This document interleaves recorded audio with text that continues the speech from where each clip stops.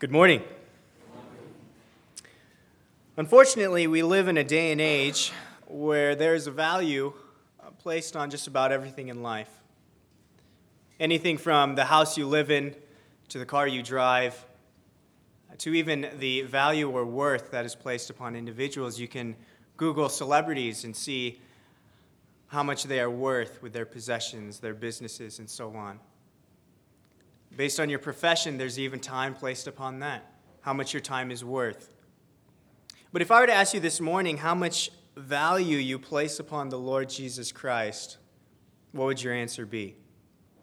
For many of us here this morning, having grown up in a Christian home, we would give the Sunday school answer and say, there's absolutely no value you could place upon the Lord Jesus Christ. But I think there is a way for each and every one of us to calculate how much an individual truly values the Lord Jesus Christ based on the life they live. Is their life lived as a life poured out for the Lord Jesus Christ on a day-to-day basis? Or is it a life lived completely for self? When you think of Bible characters in the Word of God, you might think upon individuals that you would like to have the value that you place upon Christ match up with theirs. You think of people like John the Apostle, who for his whole life could not ever get over the fact that he was the disciple whom Jesus loved. You think of Paul the Apostle, a man who from the moment of conversion to the moment he died was a man who lived his life completely sold out for the Lord Jesus Christ. But I had a shocking realization as I thought upon this, and I realized that the value that I place upon the Lord Jesus Christ is not much different than the value that Judas Iscariot would place upon him. You mean Judas Iscariot, the one who went on to sell the Lord Jesus Christ for a few coins? Yes, that one. And I think after this morning, many of us here will realize, although we'd love to value the Lord Jesus Christ so much more, many of us don't. Turn with me to Matthew 26, please. Matthew 26. What I'd like to do this morning is I'd like to compare Judas with another individual that valued the Lord Jesus Christ. They valued the Lord Jesus Christ not with words, but with their actions. And their actions in the end was what proved to be the difference. Matthew 26 and verse 6 says, "And when Jesus was in Bethany at the house of Simon the leper, a woman came to him having an alabaster flask of very costly fragrant oil, and she poured it on his head as he sat at the table. But when his disciples saw it, they were indignant, saying, 'Why this waste? For this fragrant oil might have been sold for much and given to the poor.' But when Jesus was aware of it, he said to them, 'Why do you trouble this woman? For she has done a good work for me. For you have the poor with you always, but me you do not always have. For in pouring this fragrant oil on my body, she did it for my burial. Assuredly, I say to you, wherever the gospel is preached in the whole world, what this woman has done will also be told as a memorial to her.' Then one of the 12, called Judas Iscariot, went to the chief priests and said, 'What are you willing to give me if I deliver him to you?' And they counted out to him 30 pieces of silver, and so from that moment on, he sought opportunity to betray him." Let's pray once more. Our dear Heavenly Father, we come before you this morning realizing that apart from you, we can do nothing. Father, apart from you, no message could be spoken to our hearts. Apart from you, Lord, lives would not be changed. Apart from you, Father, we wouldn't even know how to apply your word to our lives.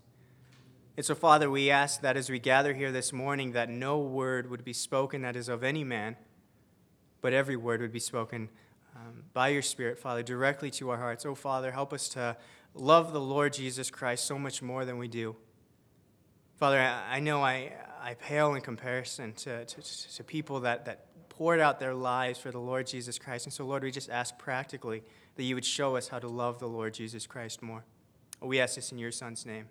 Amen. We know in the hundreds of years prior to this, the Jewish people had received many prophecies concerning the coming Messiah, concerning someone who would come and would save them. He would save them from their sins. However, many of the Jewish people at this time had read the prophecies and had in their mind formed or created this Messiah that they were expecting. This Messiah that would come on a white horse, so to say, who would come and save them from the Roman government, save them from their current distress, whatever the case was. But we see that the Lord Jesus Christ came, being the Messiah that they did not expect. The Lord Jesus then went on to minister to the people for 3 years. He healed many people, gave many messages. And the Lord Jesus, throughout this time, created a lot of conflict within the Jewish realm, within the Jewish society. The Lord at this point is 2 days away from being crucified. At this time, there's so much turmoil and so much contradiction as to who these people believed the Lord Jesus Christ was. Some believed that he was the Messiah. Some believed that he was simply a good man or a prophet. We see that even the Pharisees, the rulers amongst the Jews, in John 12:42, we see that many of the Pharisees even came to believe that the Lord Jesus Christ was the Messiah, but because they feared the other Pharisees, they didn't want to proclaim that publicly. There was a value placed upon the Lord Jesus Christ. The Pharisees were seeking opportunity to kill him. The Lord Jesus Christ at this time caused so much turmoil and so much distress amongst the people, they didn't know what to do. And yet, in the midst of all of this turmoil, in the midst of the Lord Jesus just being hours away from going to the cross, we see the Spirit of God zoom in on this event that takes place on this night. In fact, this event is recorded in 3 out of the 4 Gospels. In the midst of everything that was happening, why would the Spirit of God think that it was so important to include this? I think there's a valuable lesson for us to see this morning. As we march through this passage, I'd like to once again compare Mary. John's gospel account of this story tells us that this was Mary, the sister of Lazarus, that came and anointed the Lord Jesus. And so we see Mary here in this passage, and yet immediately following this, we see Judas, and just the two comparisons that we have here. The first thing I'd like you to see is Mary's approach. Mary's approach to the Lord Jesus was an approach that was selfless. What do I mean by that? Mary came to the Lord Jesus seeking nothing in return. She came to the Lord Jesus seeking nothing in return. If you were to read through the Gospels, and you'd read about all of these people coming to the Lord Jesus, you'd form on one list people that came to the Lord Jesus desiring to be healed. People who came to the Lord Jesus seeking an answer to a question, seeking all of these things, and yet you form another list of people who came to the Lord Jesus seeking nothing in return. That list would be very small. And yet Mary comes to the Lord Jesus not with a desire to gain anything from him, but to impart something to him. So keep that in mind. Mary was selfless in her approach. As we look at Mary, I also want you to see Judas. Judas was selfish in his following of the Lord Jesus Christ. We see that Judas had forsaken all to follow the Lord Jesus Christ. He left his family behind. We assume he has a family. The only thing we really know about Judas is he had a father named Simon. That's really all we know about Judas. But assuming he had a family, assuming he had a profession, assuming all of those things, he left that. And for 3 years decided to follow the Lord Jesus Christ. The Lord Jesus entrusted him with the money box, and we read throughout the Gospels that Judas, being in charge of the money box, would oftentimes take money for himself. He was so focused on gaining for himself, he followed the Lord Jesus Christ only to the point where it's convenient for him and where he could gain something from him. The moment that opportunity ceased, we see Judas decides to seek to betray the Lord Jesus Christ for a little bit of money. Mary was selfless in her approach. Judas was self-centered or selfish. In fact, we see here that as Mary comes and she anoints the head of Jesus, Matthew's account of the disciples responding, they respond and say, "Why this waste? Why this waste? Why would this woman do this when she could have sold this and given it to the poor?" In John's account of this story, we see that it was actually Judas that said this. Judas being the one holding the money box and seeing this woman come with this very costly, fragrant oil, pouring it on the Lord Jesus Christ, He says, why this waste? She could have sold it and put it in my money box. That's basically what he was saying. He was so selfish and self-centered. Mary was selfless. You see, Judas was consumed by his own personal needs and his own personal desires, whereas Mary, she was consumed by her love for the Savior. Is our love so different from Judas? I don't want you to get the idea that I'm up here trying to get you to give to the church financially. If you're like me, you might not have much to give. But let's talk about something that everyone here probably gives the Lord. Let's just talk about prayer. When do you pray? You say, well, I pray before I eat 3 times a day. I might even pray before I go to sleep and when I wake up. No, but when do you really pray? When do you really get on your knees before the throne of God and pray? If you're like me, you pray when everything is going wrong. You pray when you need an answer from the Lord. Someone's sick, someone that needs healing. That's when you pray. You have bills that need to be paid. That's when you pray. But how often, brothers and sisters, do we come before the Lord Jesus Christ, not with a desire to gain anything from him, but to simply sit at his feet and thank him for who he is? Do we do that? As an assembly, if I could just use our weekly prayer meeting on Wednesday nights as an example, we're a congregation of believers here that average probably somewhere around 100 people, give or take, a little less, perhaps a little more. And yet our Wednesday night prayer meeting averages about 15 to 20 people a night. 15 to 20 people. And yet in the past few years, there have been 2 events where most of the congregation gathered together to pray. Those 2 events was when Allison Kamstra, a dear young woman, a daughter of a missionary, had a brain aneurysm and was on the brink of death. The elders got together, they stood here, and they asked everyone to come and pray for this young woman. We prayed. We said, Lord, please heal this young woman. Please comfort the family. Please give wisdom to the doctors. And the Lord answered our prayers. The following Wednesday, we had 15 or 20 people. Our second time was when we prayed for our dear brother, Will, someone who was struggling with health. We had no idea what was going on. The elders got up here and they asked us to pray. We came together on Wednesday night and we pleaded with God on behalf of Will. Lord, heal Will. Comfort the family. Bring wisdom to the doctors. Help them see what's going on. The Lord heard our prayers and he answered. The next week, 15 to 20 people. That's when we pray. And I'm not saying that if you don't come to Wednesday night prayer meeting, you don't pray. In your own home, in your own family, in your own marriage, when do you pray? You pray when all hope is lost. But when do you come and sit at the feet of God and just thank him for who he is? Thank him for what he's done. We do that every morning. We remember the Lord there, but throughout the week, when do we do that?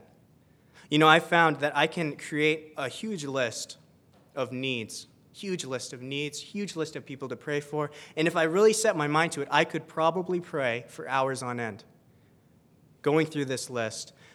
But to simply sit at the feet of God and spend 10 minutes just thanking the Lord for who he is, oftentimes that's very difficult for me. I get bored.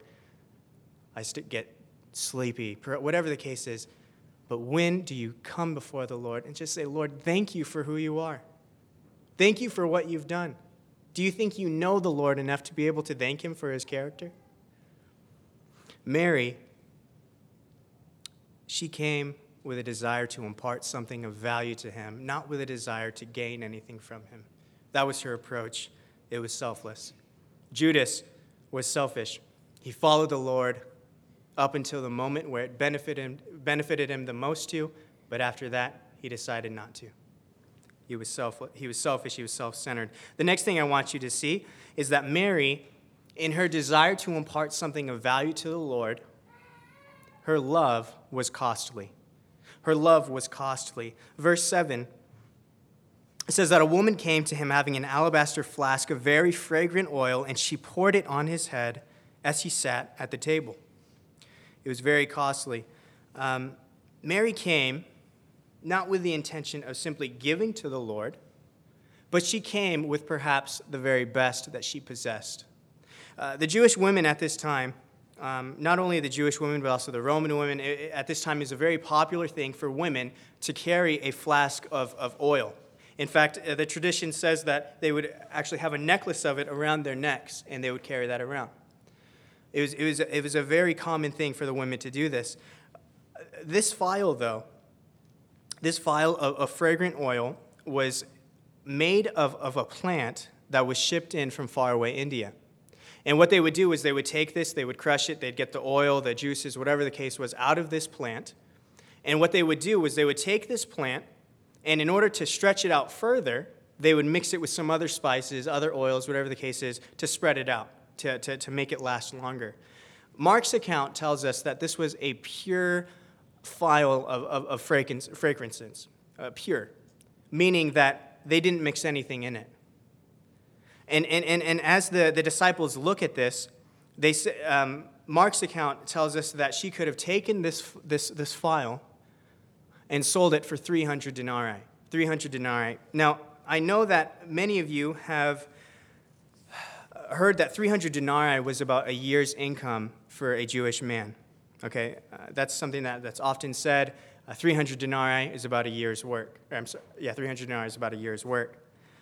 But remember in Mark, where the crowds were gathered together before the Lord Jesus. They've been following him all day. They're tired. They're hungry. They're weary. And the disciples come to the Lord and say, Lord, it's time to send him home. It's about dinner time. We need to send him home. The Lord turns to them, and he says, no, don't send them home. Give them something to eat.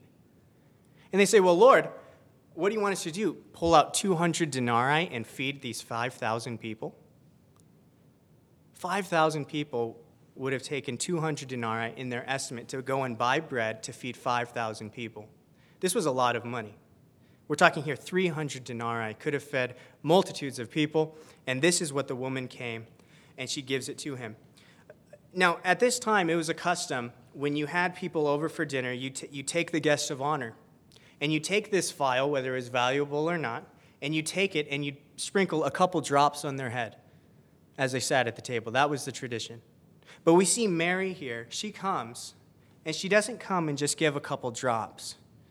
She comes and she pours the entire thing over her head. The other accounts actually tell us that she takes this vial and she breaks it.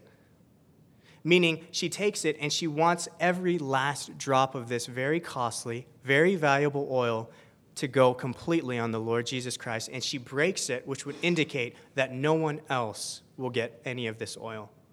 That was Mary's desire. She came with her very best.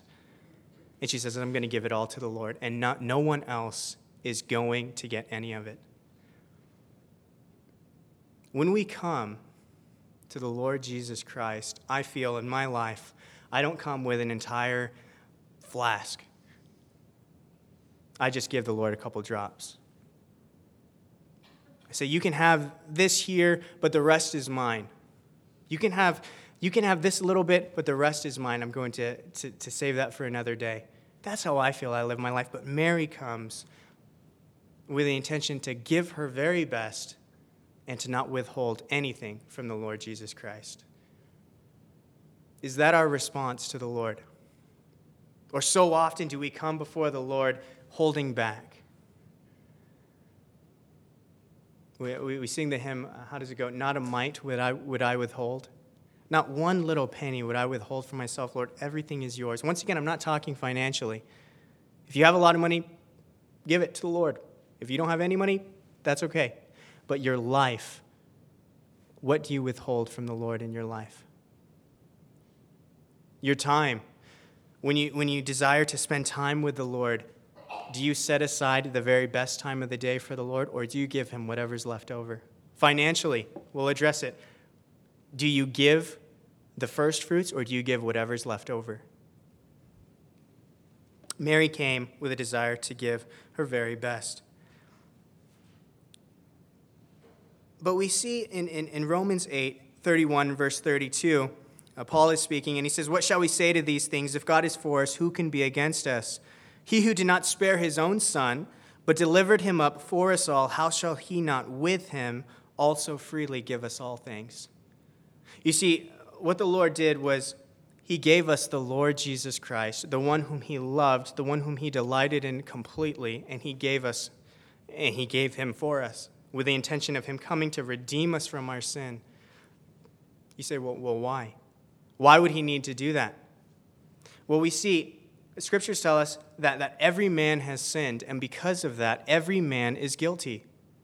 And we see that God's judgment upon the guilty man results in eternal judgment and condemnation for their sin. And yet the Lord Jesus Christ would come to bear our penalty and to pay the price for our sin. And yet we see that God didn't stop there. He gave us his very best. He gave us the one whom he delights in, but he doesn't stop there. In fact, he desires to give us everything in him. And yet so often, having been blessed by the Lord Jesus Christ, having been given everything, every spiritual blessing that's in the heavenly places, we've been blessed with all of these things, and yet here we are in our little life, and we withhold for ourselves. But Mary came with a desire to freely give. Just as the Lord has freely given to me, I'm going to freely give to him, and I'm going to give him my very best. Mary's love was costly. The next thing we see with Judas is that in verse 8, his love was cheap. Verse 8, he says, "But when his disciples, or Judas, saw it, they were indignant, saying, 'Why this waste?'" Here we have the answer. We have believers saved by grace. We have believers who know how they ought to live their life. But why is it that only a handful of them do? We have the answer here is because in our lives we see it to be a complete waste. A complete waste. Why would I live my life for the Lord Jesus Christ when I can have this life for myself? And Judas, he looks at this woman pouring out this very costly fragrant oil, and he says, "Why this waste?" Brothers and sisters, if you don't live your life for the Lord Jesus Christ, to an extent, it's because you think it would be a waste of your time. It would be a waste of your energy, perhaps a waste of your finances, your dreams of life, whatever the case is, and it would be a waste. And that's how Judas viewed the Lord Jesus Christ. Why would you waste that on him? People look at people living a life for the Lord Jesus Christ, and they say, why would you waste the best years of your life? We have believers who spend their entire life working, going to school, storing up money, and they have a desire, when I retire, that's when I'm really going to be serious and follow the Lord. Because we say, why this waste? Why would I waste this best time of my life for the Lord Jesus Christ? That was Judas's response. Why this waste? Mary gave her very best to the Lord. Judas saw her investment as a waste.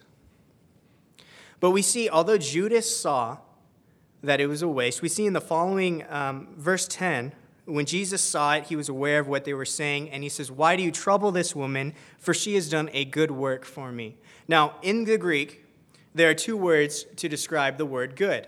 There's morally good, which is the word agathos. That means nothing to you, it means nothing to me. It might make me sound intelligent. I could be making it up. Agathos is the first word, describes someone who is good morally.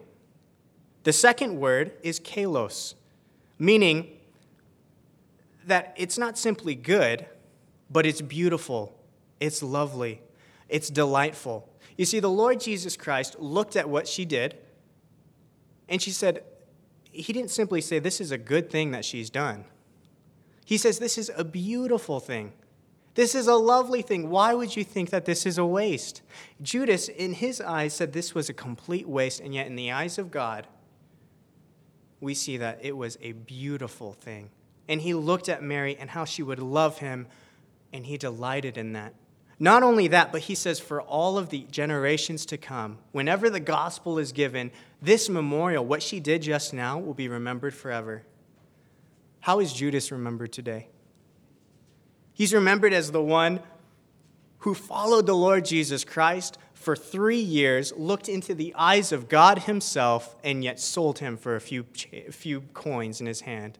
That's how Judas is remembered today. And yet the Lord Jesus says what this woman has done today will be remembered forever. And God takes this action that she did, and he holds it so closely to his heart, and he says it's a lovely thing. It's a delightful thing. This is not a waste. How will you be remembered? Will you be remembered as the one who spent their life thinking upon the Lord Jesus Christ once a week, loving him in word, but then going on to live a life for yourself? And I say to you, the Lord might look at you one day and say, why this waste? Why did you waste your life? Why this waste? It was a good thing. The Lord delighted himself in what this woman did. The next thing I want you to see is that Mary's love was urgent. Verse 11, the Lord says, "For you have the poor with you always, but me you do not always have."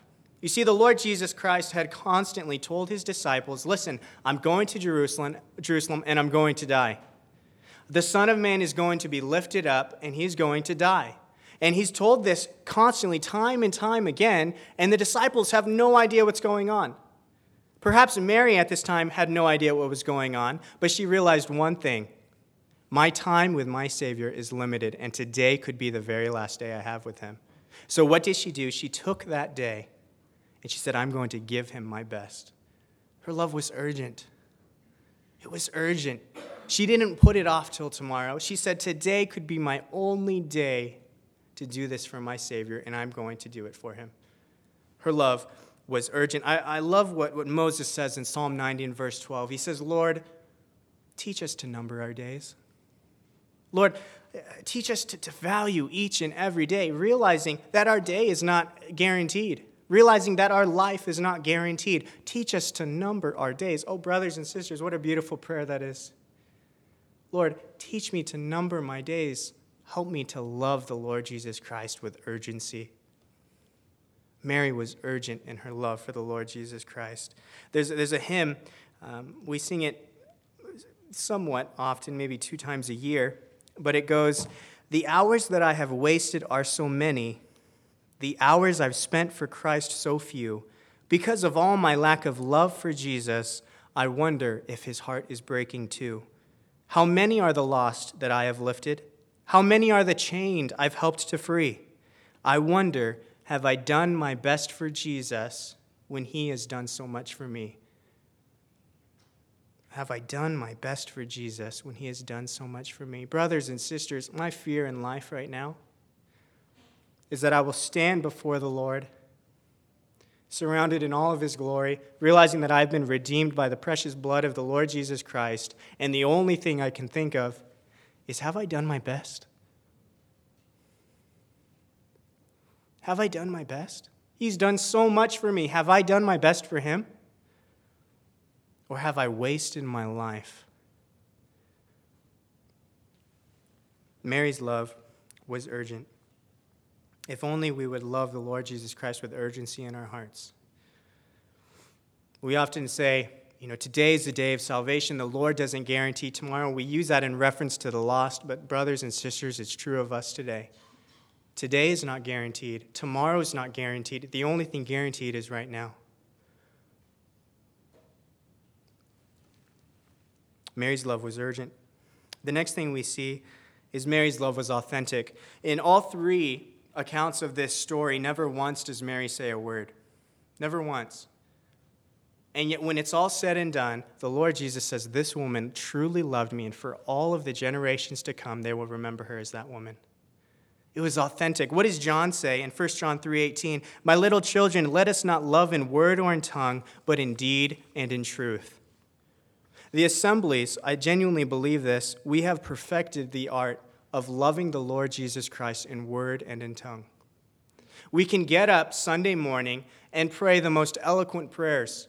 We can use all of the these and thous correctly. We can even quote hymns in our prayers, but what we do Monday through Saturday doesn't match up. And in the end, does it really matter? Judas gave up 3 years of his life. 3 years of his life and followed the Lord Jesus Christ, served with him side by side, and yet when it's all said and done, it was a waste. But Mary, having not said a word, simply pouring out this oil upon his head, her love was authentic. It was never doubted. It was real. Brothers and sisters, do we love the Lord Jesus Christ with this way? I often wonder, if I didn't profess to be a believer in the Lord Jesus Christ verbally, would the world even know? Oftentimes we call ourselves Christians because otherwise no one would know. But Mary's love was authentic. It was real. It was genuine. There's no doubt about it in the Lord Jesus' mind, and today there's no doubt about it even thousands of years later. Mary's love was authentic. It was real. The last thing I want you to see about Judas is that Judas's love for the Lord Jesus Christ was second to his love for self. It was second to love for self. He was so corrupted and so enthralled with a desire to have money, with a desire to perhaps be popular, whatever the case was. He was so enthralled with those things. His love for Christ was second to his love for himself. And as I look at my life, I see just that. Oh, yes, I love the Lord Jesus Christ, but do I love him preeminently? Do I value him preeminently in my life? Or is it simply just something that I say? Judas's love was second to his love for self. You know, the hardest people in life to fool are the people that are around you each and every day. Husbands, it must be so hard to fool your wife because she knows when you're upset, she knows when you're hungry, she knows all of these things, and it's hard to fool those people. Judas did that.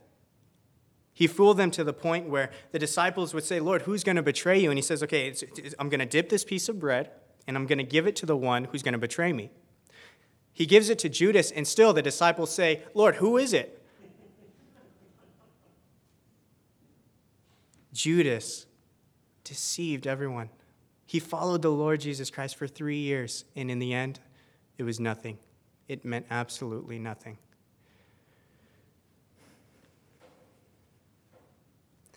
So what does loving and valuing Christ preeminently in our life look like today? I'll tell you what it doesn't look like. It doesn't mean that I love the Lord Jesus Christ and I go to all 3 meetings on Sunday morning. I do the Bible study on Monday night. I go to Brigades or TNT on Tuesday night. Wednesday, I come to prayer meeting. Thursday, I help out with Awanas. I'm still a somewhat selfish individual, so I take Friday night by myself. Saturday, I go to Snow. You see, oftentimes that's what we think. I love the Lord Jesus Christ because I do these things. No, I do these things because I love the Lord Jesus Christ. Now, if you love the Lord Jesus Christ, it might mean that you do all of those things. But brothers and sisters, we get so enthralled with the busyness of life, and somehow we have taken the busyness of life and have made it to be something that it really isn't. We've made it to mean that I do these things. I love the Lord Jesus Christ because I do these things. Judas gave up everything for 3 years. He gave up everything, and in the end, it meant nothing. Loving the Lord Jesus Christ doesn't mean I'm busy all the time doing all of the right things, saying all the right things, being at the right place at the right time. It might lead me to doing those things, but because I do those things doesn't mean I love the Lord Jesus Christ. Loving the Lord Jesus Christ is realizing that the life I live is not my own. Loving the Lord Jesus Christ is coming before the altar and laying my life down and saying, Lord, the life I live is not my own because you purchased it with your own blood on the cross of Calvary, and it's yours. What do you want me to do? I'm tired of living for Nick Weaver. I'm tired of living in his ways. Lord, I want to live for you. And that's what loving the Lord Jesus Christ means. It might mean you going to everything at the assembly. It might not. But loving the Lord Jesus Christ is laying my life down on the altar and saying, Lord, this is your life. It's not mine. What do you want me to do? That's what it looks like. It means surrendering to the Lord, everything, and being willing to pay whatever he requires of me. If that means me giving up my most valuable possession, my most valuable friendship, the sin that I hold so closely to my heart, it might mean giving that up, but it means coming to the Lord and being willing to do so. Oh, brothers and sisters, we're so good at loving the Lord in word or in tongue, but when the rubber meets the road, that's when it's all proven. Mary never said one word. And yet for all of eternity, no one will ever be in doubt that she loved the Lord Jesus Christ. How will you be remembered? Will you be remembered as the one who wasted their life and stood before the Lord wondering, did I do my best? Or will you be like Paul, who at the end of his life said, I have finished the race, I have fought the good fight, and I am ready? Listen, we can't wallow in our previous wasted years, but what we can do is give our life to the Lord Jesus Christ today and say, I'm done living for myself. I'm done taking today for granted. I want to live and love the Lord Jesus Christ with urgency in my heart. How will you be remembered? Our dear Heavenly Father, we do come before you this morning ashamed. Father, I stand before you this morning ashamed, realizing that indeed I don't love the Lord Jesus Christ as much as I might say that I do.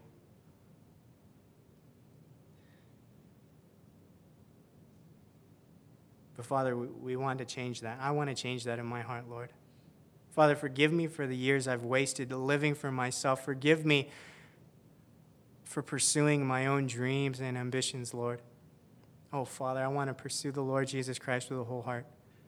And so, Father, we just come before you realizing that he has done so much for us, and Lord, I have done so little for him. And so, Father, we ask that you would teach us to number our days. Teach us, Lord, to redeem the time. We do thank you for this body of believers. We're thankful, Father, for your faithfulness to us. Father, why you waste your time on such little people like me, I have no idea, but Father, I just want to thank you for that. Lord, help us to love like Mary, with urgency, a willingness to give our very best. Oh, Father, we just commit our lives into your hands. I'm asking that indeed you'd use this for your glory. We ask this in your Son's name. Amen.